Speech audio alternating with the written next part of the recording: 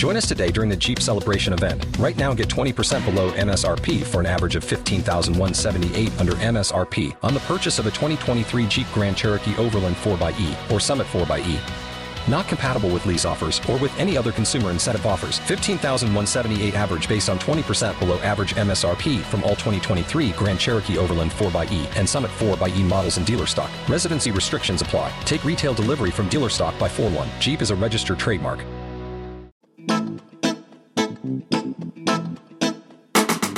Hello and welcome to History for Weirdos. We're your hosts, Andrew and Stephanie, and each week we're going to take you on a journey into the strange, obscure, and relentlessly entertaining corners of human history. Now listen up, friends, because it's about to get weird.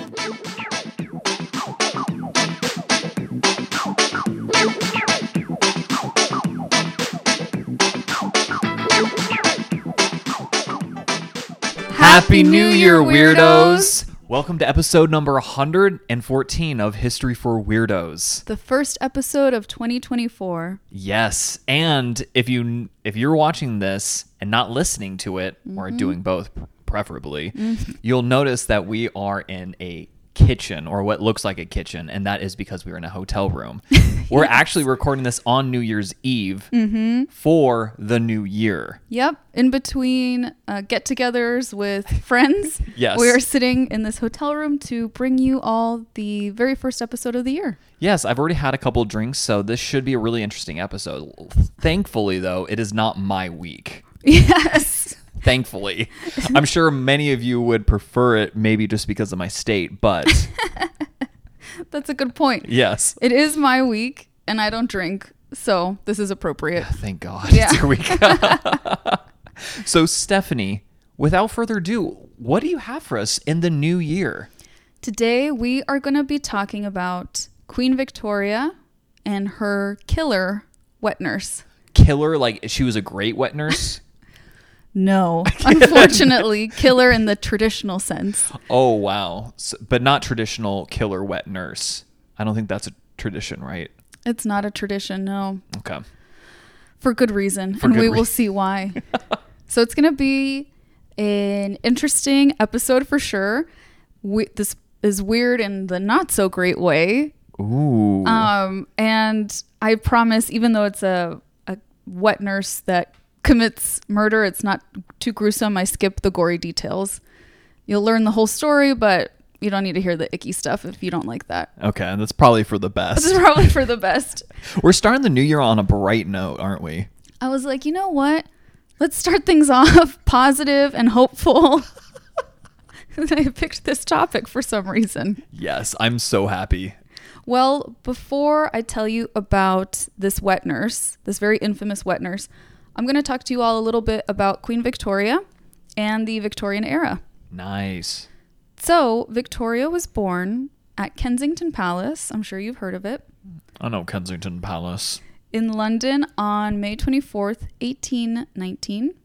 Yeah. She was the only daughter of Edward, the Duke of Kent, and he was the fourth son of George III. Wow, so he was the fourth son. Mm-hmm. Okay, so that means he was not expecting to be the monarch then. Yeah. Victoria's father died shortly after her birth, actually. And she became heir to the throne because her three uncles who preceded her in the line of succession had no surviving legitimate children. Okay, this is so weird. Yeah. She was the only surviving heir. Wow. So it skipped a bunch of people and went to her. Wow, so a bunch of people in her family didn't have kids, and then she made up for all of them, I believe, right? Yep. She had like 1 million children. Yeah, exactly. We're going to be getting into that actually in a little bit. And guys, when I say 1 million, I mean not literally 1 million, just to be perfectly clear. We were all really concerned. Okay. So Queen Victoria is often remembered as one of the longest reigning monarchs in British history, as she was Queen of the United Kingdom of Great Britain and Ireland from June 20th, 1837 until she died in 1901. Wow. It's a long time. Her reign was 63 years and 216 days. Jeez. Very long reign, longer than any of her predecessors. Right, and only Elizabeth II lasted longer, right? Mm-hmm. I actually touch on that in a little bit too. Oh, I'm sorry. I'm just spoiler after spoilers here. You're reading my mind pretty my much. gosh. Oh my gosh. And of course, as we know, her reign is known as the Victorian era, It's the Victorian era. named after her. And the fun fact that I have here is that Queen Elizabeth II was Victoria's great-great-granddaughter. And in 2015 is when she totally outdid Victoria as the longest reigning British monarch in history. And then the here's where the tea gets hot. When I was looking this up, Prince Philip, her husband, was also Queen Victoria's great-great-grandchild. Oh. They were third cousins. I mean, And then they were also second cousins once removed via another family member. oh wow. So they got the double whammy going. They For got them. double cousins, basically. I mean, I know like legally, like that's fine. It's just kind of weird. Their whole what's weird to me is when, I was looking this up, their whole family tree, if you look up like illustrations of it, it's like a maze. Like, oh boy. things are connecting that maybe shouldn't connect so often. Oh my God. So that's just a little fun fact on the side. All right. So we're back in the Victorian era. This was like the time for industrial hustle, economic boom, and scientific progress. We're thinking big names like Charles Dickens and Charles Darwin. They're doing their thing. So the Charleses are on point. Yeah, the Charleses are on point in the Victorian era.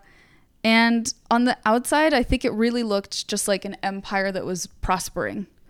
But hey, it's not all sunshine and rainbows. There's also Jack the Ripper doing his horror show, doing fun. his thing, I guess.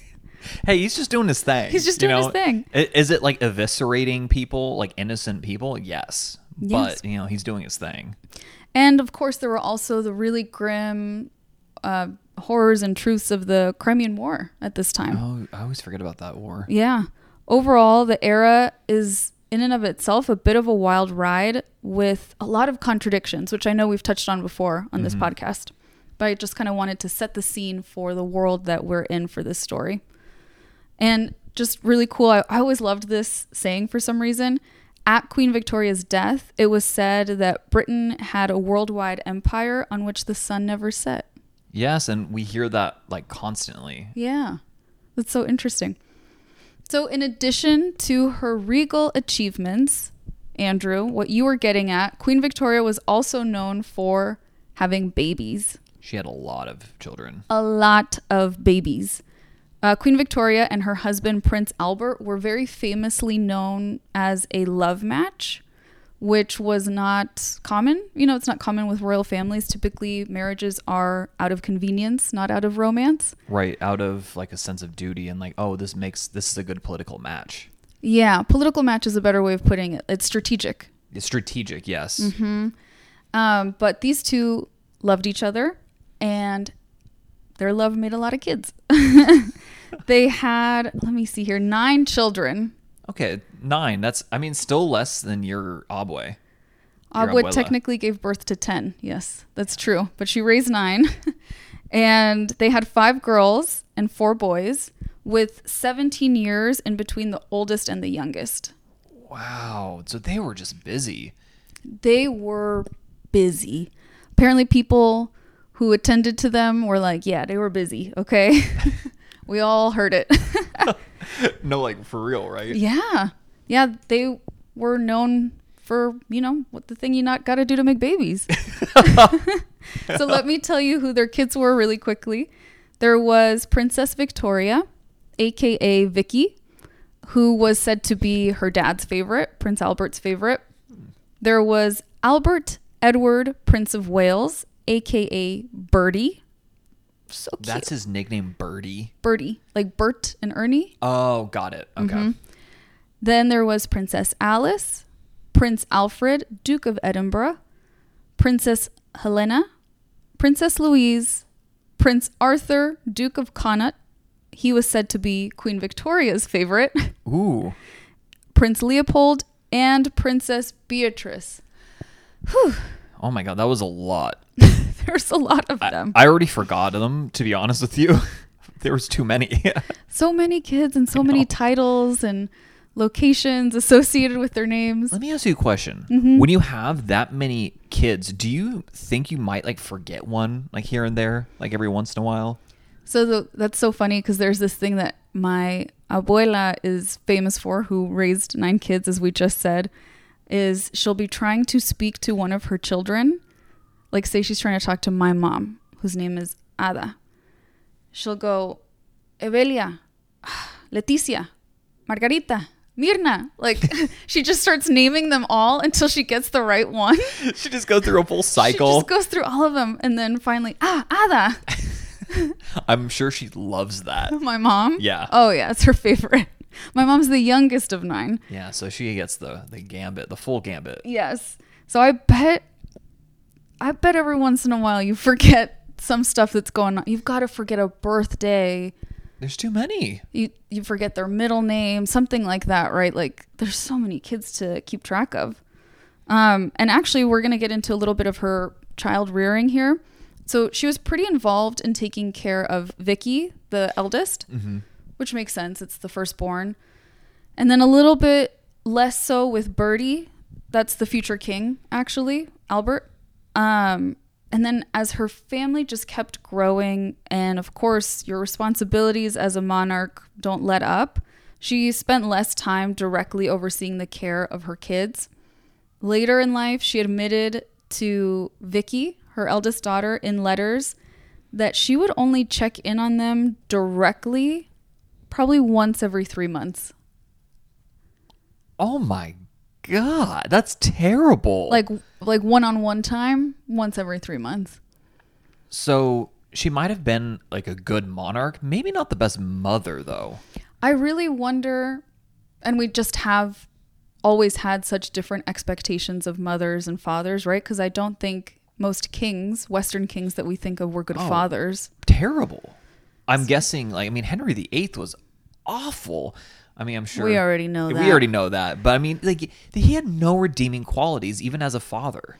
But think a really good example would actually be not a king, but Marcus Aurelius. Oh, he was not a good father. Really wise, philosophical, a great leader, but obviously not a great dad. I'm really honored and amazed that you brought up like ancient Rome. I'm very proud of you. Did that just for you, babe. Thank you. Thank you. Yes, but that's a really, like, all jokes aside, that's actually a really good example. I just wonder if it's even possible to run an empire and be a good parent at the same time. You know what? If you ever do that, you Yeah. should write a book about it. If any weirdos listening have run an empire while raising children, you let us know. Yeah, I'm genuinely curious. So, since Queen Victoria was so busy having a million kids, like you said, and overseeing an empire, she used a wet nurse for all of her children, which was totally normal among royals. In Western Europe, wealthy and noble families would often employ wet nurses because breastfeeding actually requires a lot of time. It's like a full-time job. And you have to, when you're not breastfeeding, you're like constantly eating and drinking water because it takes so much energy from you. And obviously Queen Victoria couldn't do that. And if a woman isn't breastfeeding, she'll get her menstruation back. She'll get her period back and she's fertile again. So in noble families and royal families, you can imagine why that's so important, right? You need to get back to making heirs as soon as possible. And they did. And Victoria and Albert, they really did. They really did. But for those that may be wondering what exactly is a wet nurse, Thank you. Yeah. a wet nurse is a lactating woman who breastfeeds. So that's going to be a mom who had a baby probably around the same time as you.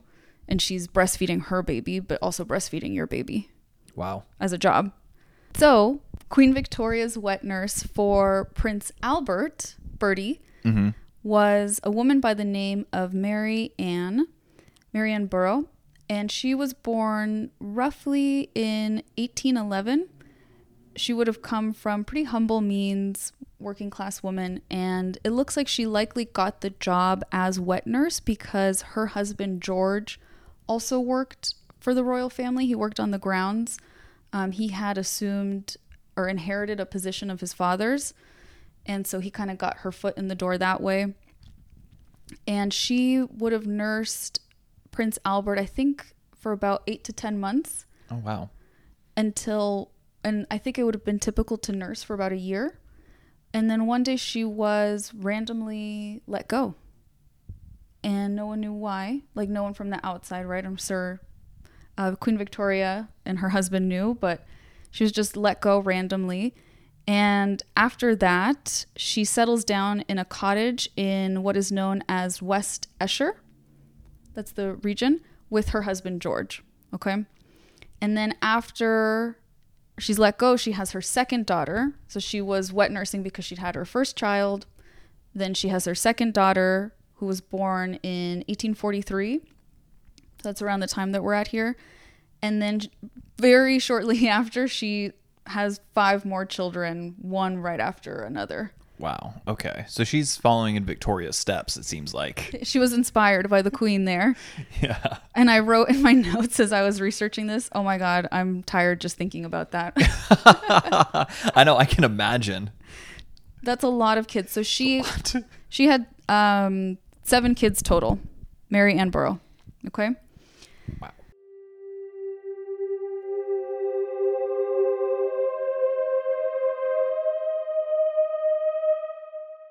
This episode is brought to you in part by BetterHelp. Weirdos, it's a brand new year. That means making New Year's resolutions or setting goals. I know one of the goals that I wanted to set last year was going to therapy, and over the course of about 10 months, it has helped immensely. I've definitely benefited from therapy, and I think really anyone can benefit from therapy. It can be a bright spot amid all of the stress and change, something to look forward to make you feel grounded, and to give you the tools to manage everything moving forward. If you're thinking of starting therapy, why not give BetterHelp a try? It's entirely online, it's designed to be convenient, flexible, and is suited to your schedule. All you need to do is fill out a brief questionnaire to get matched with a licensed therapist, and the great thing is you can switch therapists at any time for no additional charge. Now, find your bright spot this season with BetterHelp. Visit betterhelp.com/HFW today to get 10% off your very first month. Again, that's BetterHelp, HELP.com/history4weirdos.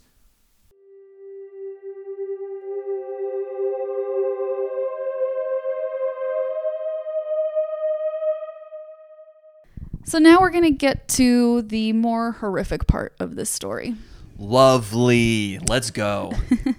So let's set the scene. It's a Saturday morning on June 10th, 1854, and 2 men, one named Mager and one named Peasley, these are their surnames, Yes. are strolling past the Burrough residence. I'm sorry, I think I said her last name was Burrough, but I think it's Bruh is how you would pronounce it. Gotcha. Okay. Bruh.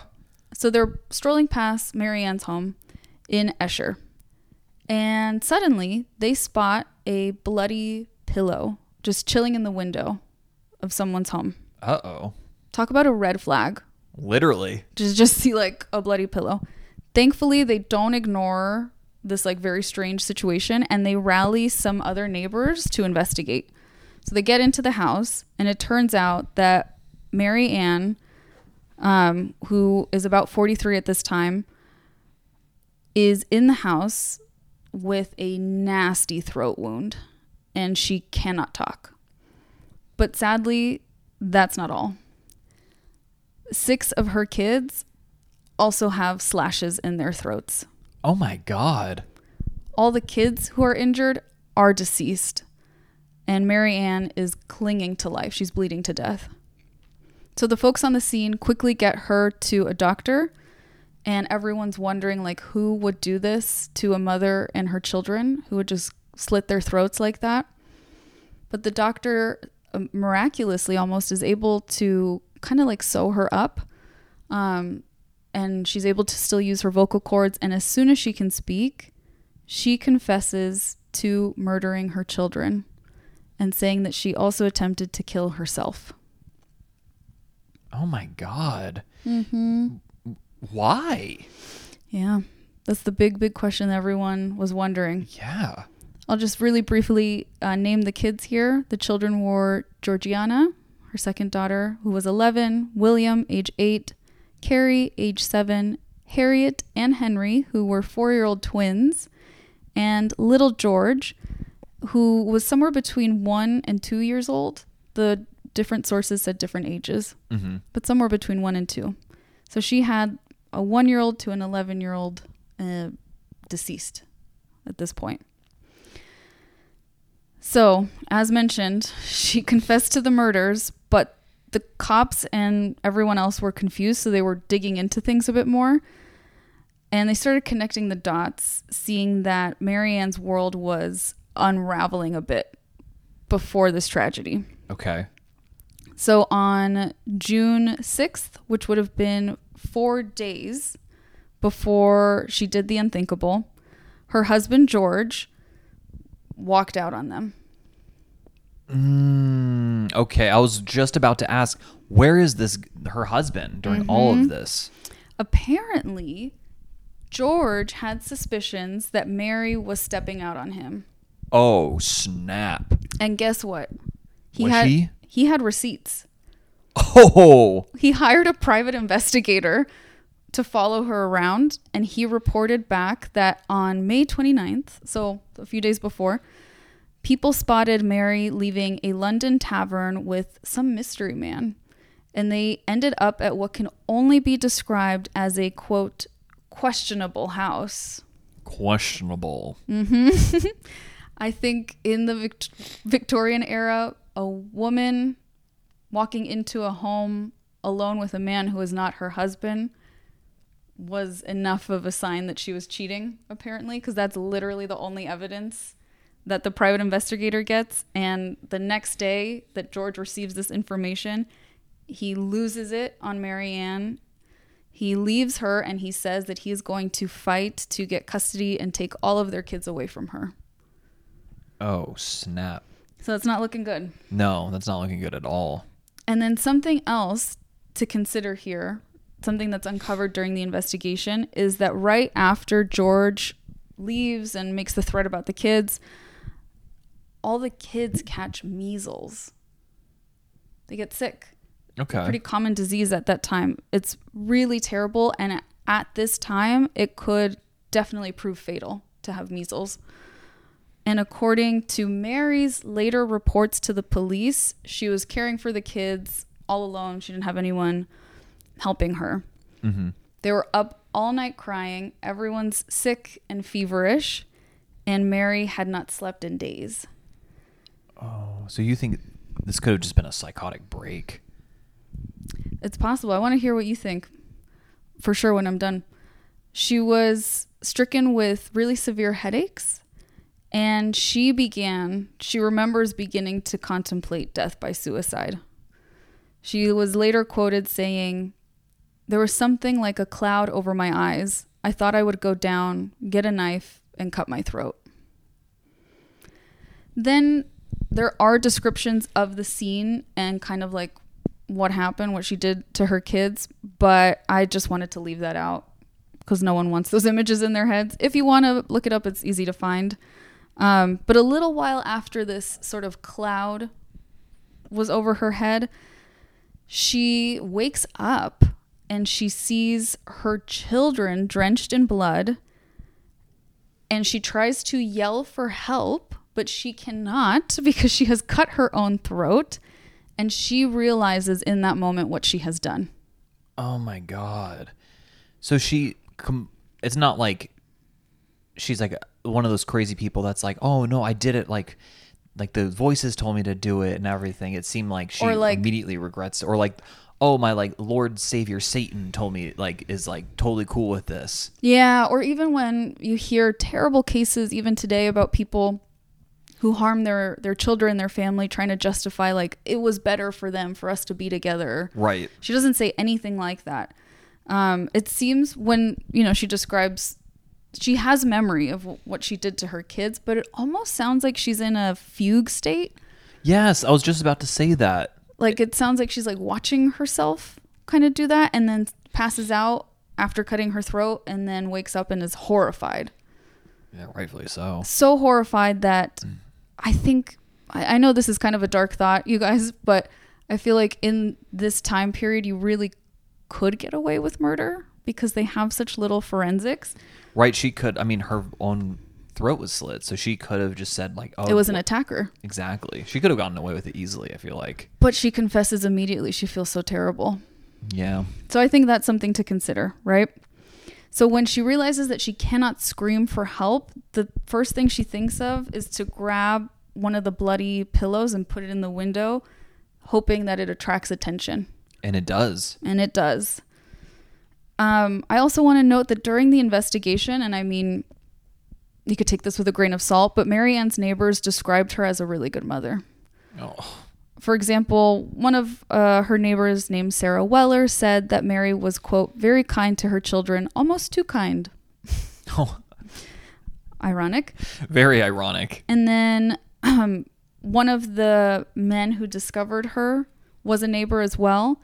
And he said, quote, she always appeared to be very good and very kind to her children. And even the local constable was familiar with her. And he said, quote, I considered her as good a mother as ever lived. So again, you could take that with a grain of salt. We never really know our neighbors, but the people in her community were very, very shocked. Like no one would have expected this. So then we're going to fast forward a little bit. We're going from June to August. It's August 8th, and Mary has recovered from her injuries, and she's standing trial for the murder of her children. The defense's argument here is insanity.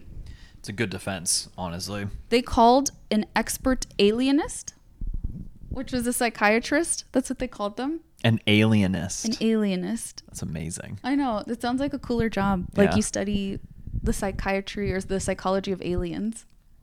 Hell yeah. That would be really cool.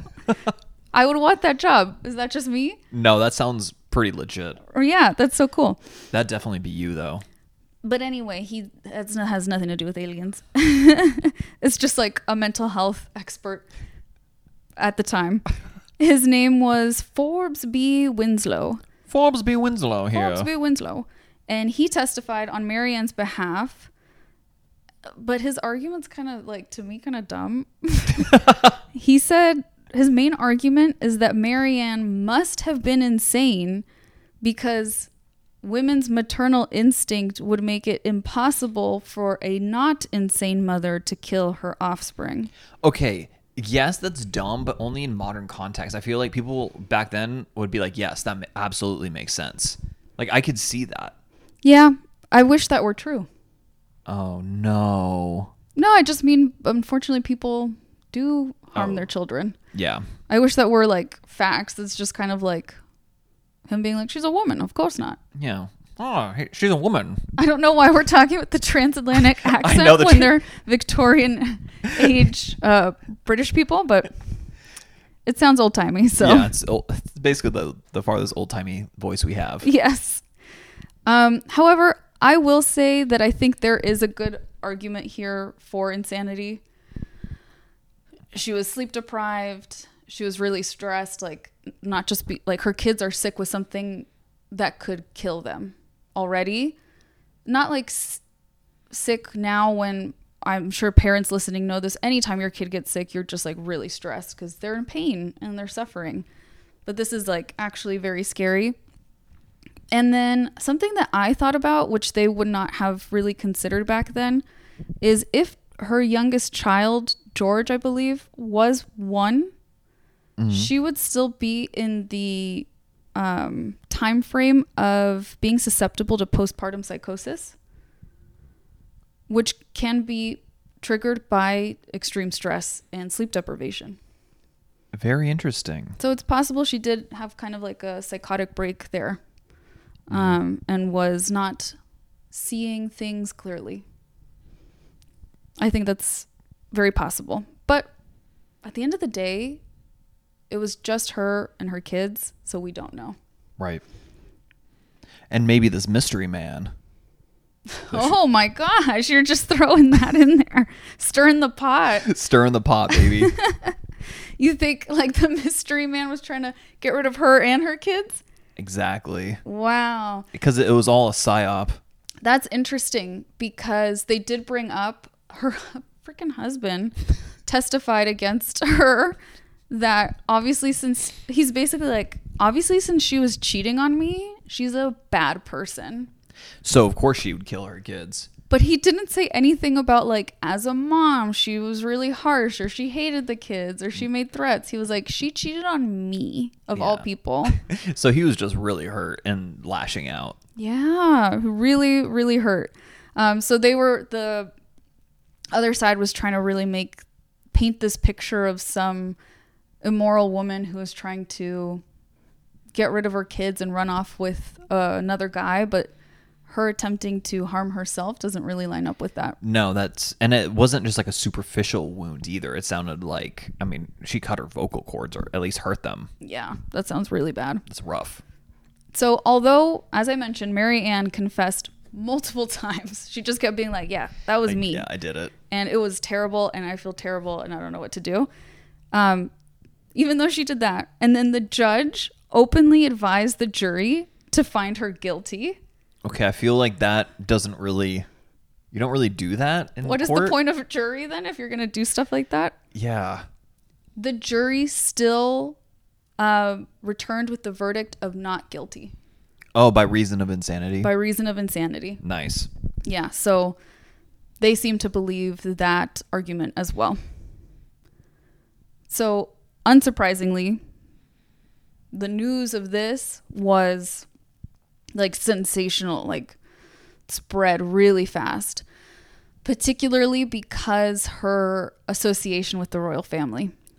That makes sense. And what is so silly to think about, but was definitely a belief at this time, was that wet nurses needed to be very virtuous women because it was believed that they could pass on traits to the baby that they were feeding. Right? Like, oh, like he'll pick up some of my personality because I'm feeding him. It is a very intimate thing to do, but I don't think that's a thing. And so, of course, people were having a field day that this woman who murdered her children did probably the most unforgivable thing you can do, breastfed the future king. Right, and so people were losing it. It's Yeah. funny, people have thought this for thousands of years. I know, like, in ancient Spartan society. They thought that as well? Yeah, especially, well, a little interesting twist is that they would want, like, the men and women, when they're, coupling and procreating, to be happy. Yes. So not only, like, healthy and physically fit and which, like, and science kind of, like, actually validates that today, but, like, actually, like, being happy. Because that would pass on to the baby. Exactly. That's really funny because I think I've told you this. In Mexico, a lot of people, like if you see a cute baby or something, like a really particularly beautiful baby, you'll be like, wow, you two must have made that baby with a lot of love. You're like it's a sign, it's seen as a sign that the couple was very in love. that's kind of cute. Yeah. So there is this interesting belief here about things getting passed down that probably isn't true, right? Yeah, probably not, but because of who this, knows? of course, everyone was like freaking out, like, what is this going to do to the like little birdie? And this is wild. She was in the royal family's home and she was a murderer. oh my gosh, Birdie, what is going to happen to you, buddy? I know. And then, of course, the news does reach, obviously, Queen Victoria. It made her think of her son. Right. And Queen Victoria recorded in her diary regarding this case, quote, "A most awful and horrid tragedy has taken place at Esher. Mrs. Bruh, for 8 months, Bertie's wet nurse, has murdered her 6 children. The news quite haunts one. She was, it seems, a most depraved woman. Morose, ill-tempered, and stupid she always used to be when in our house, end quote. So I think we know why she got fired. Oh, so she was dumb. She was dumb. Apparently she was morose, ill-tempered, and stupid. That's not a great combination. So, okay, that's, I guess, mystery solved. Mystery solved as to why she lost her employment. Yeah. And even though Marianne was found not guilty, that doesn't mean she was free to go. She was sentenced to life in a mental institution known as Bedlam. Ooh. Staff there noted that she was quiet, kind of kept to herself, and was nonviolent.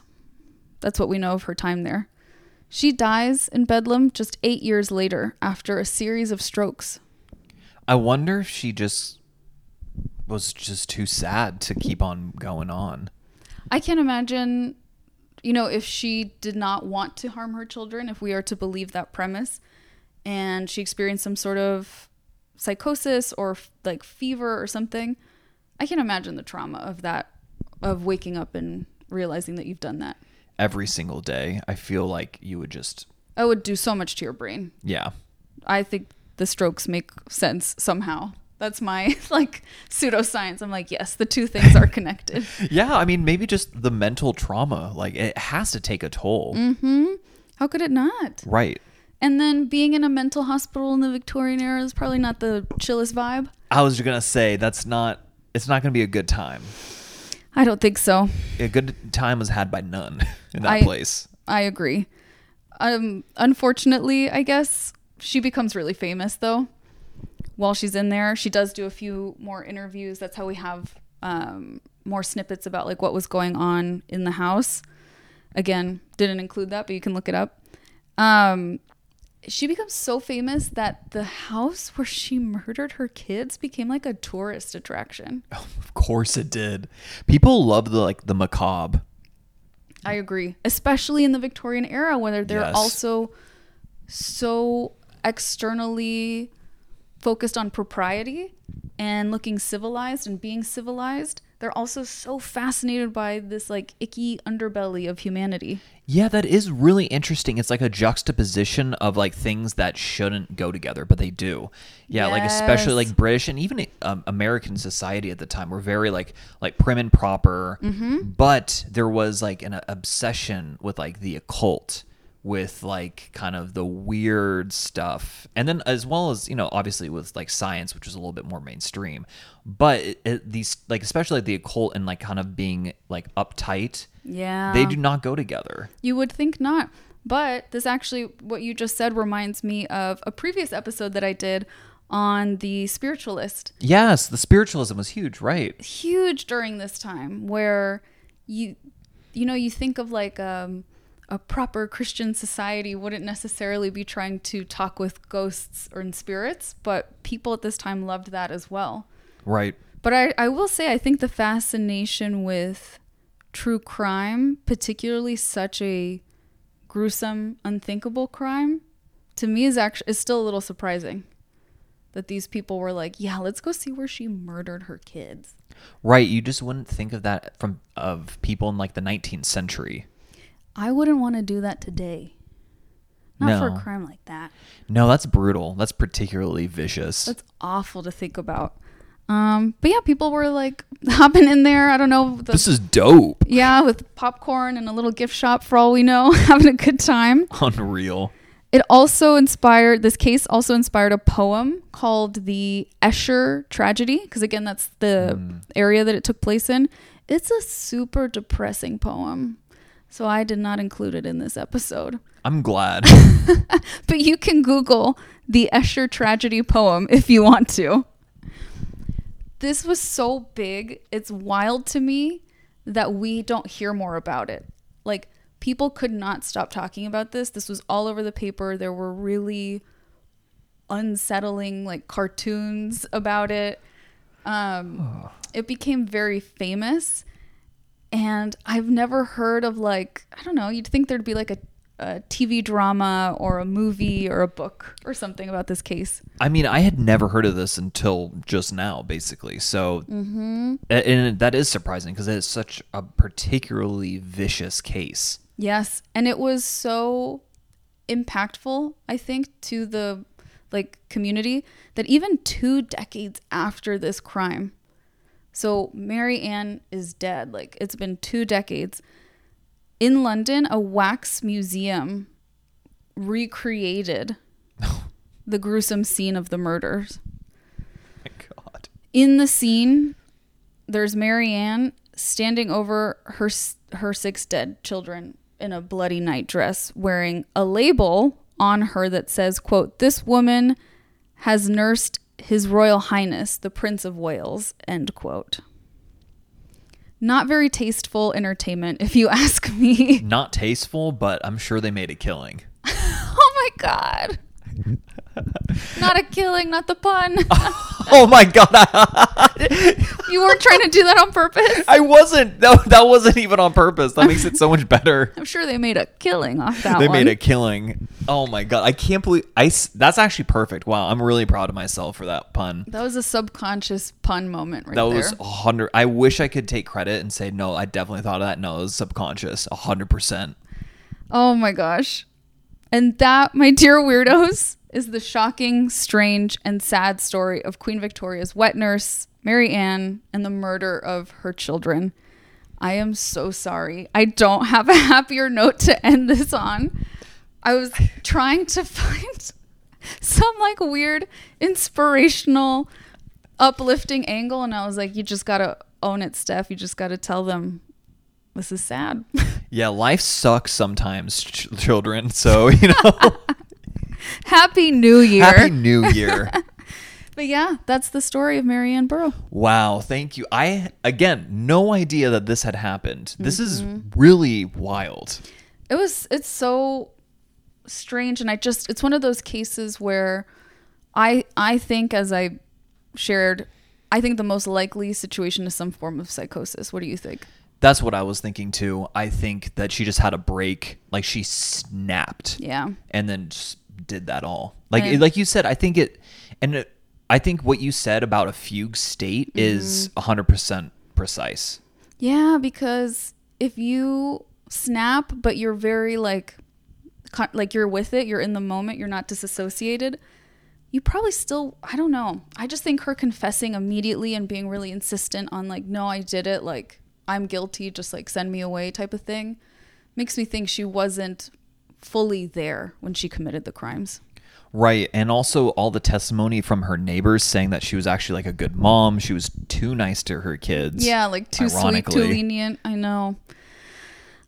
It's so sad. But it's still, you know, they just didn't have the forensics to like recreate things in a way where we could have a better understanding. They obviously didn't have the mental health knowledge about what can happen to moms with like the big hormonal changes and everything. So it's wild. It was a wild story. Yep. Particularly brutal and wild. Yay! History for weirdos. That's our new tagline. Brutal and wild. So before we wrap up, I'm just going to briefly share my sources for this week. Okay. There's ranker.com. That's where I found this story the first time. I found this story a really long time ago, and it's been like in an open tab on my phone for forever. And I decided to just finally do it. Nice. Thoughtco.com, National Institute of Health, the English Heritage Organization, History Channel, Royal Collection Trust, and Murderpedia. Oh, very nice. Not Wikipedia, but Murderpedia. There was no Wikipedia page on this, but there was Murderpedia. Of course. Yeah, the true crime, like... Community? Yeah, I was like... I was yeah, community. Yeah, I was going to say, like, aficionados, but maybe community is better. Yeah, they really... They go hard with this stuff. Murderpedia is a really interesting resource. I consider you like a true crime person. Me, not as much, but I definitely think you are. I think when I reflect on our podcast episodes thus far, I've definitely covered murder the most. Yeah, you've covered it more than I have, for sure. Yeah. Shout out to Danielle Starr, if she's listening, our friend who also thinks about murder all the time. And I know she sometimes listens to this podcast. So hi. Hello. This one's for you. Well, weirdos, that was our week's story. Thank you, Stephanie, for presenting. Again, third time saying this. I had no idea, and I had no idea what this episode was going to be on, and I had never heard of this before, so that was really cool. I'm glad. I love story time. Yes. I loved it when I was 6, and I love it now at like 31. How was this a fun story time with a couple drinks in you? Oh, absolutely. I'm really glad I wasn't sober for this. Yay, I'm so glad. Well, thank you so much, weirdos. Until next time. Until next time, weirdos. Adios. And Happy New Year. Happy New Year.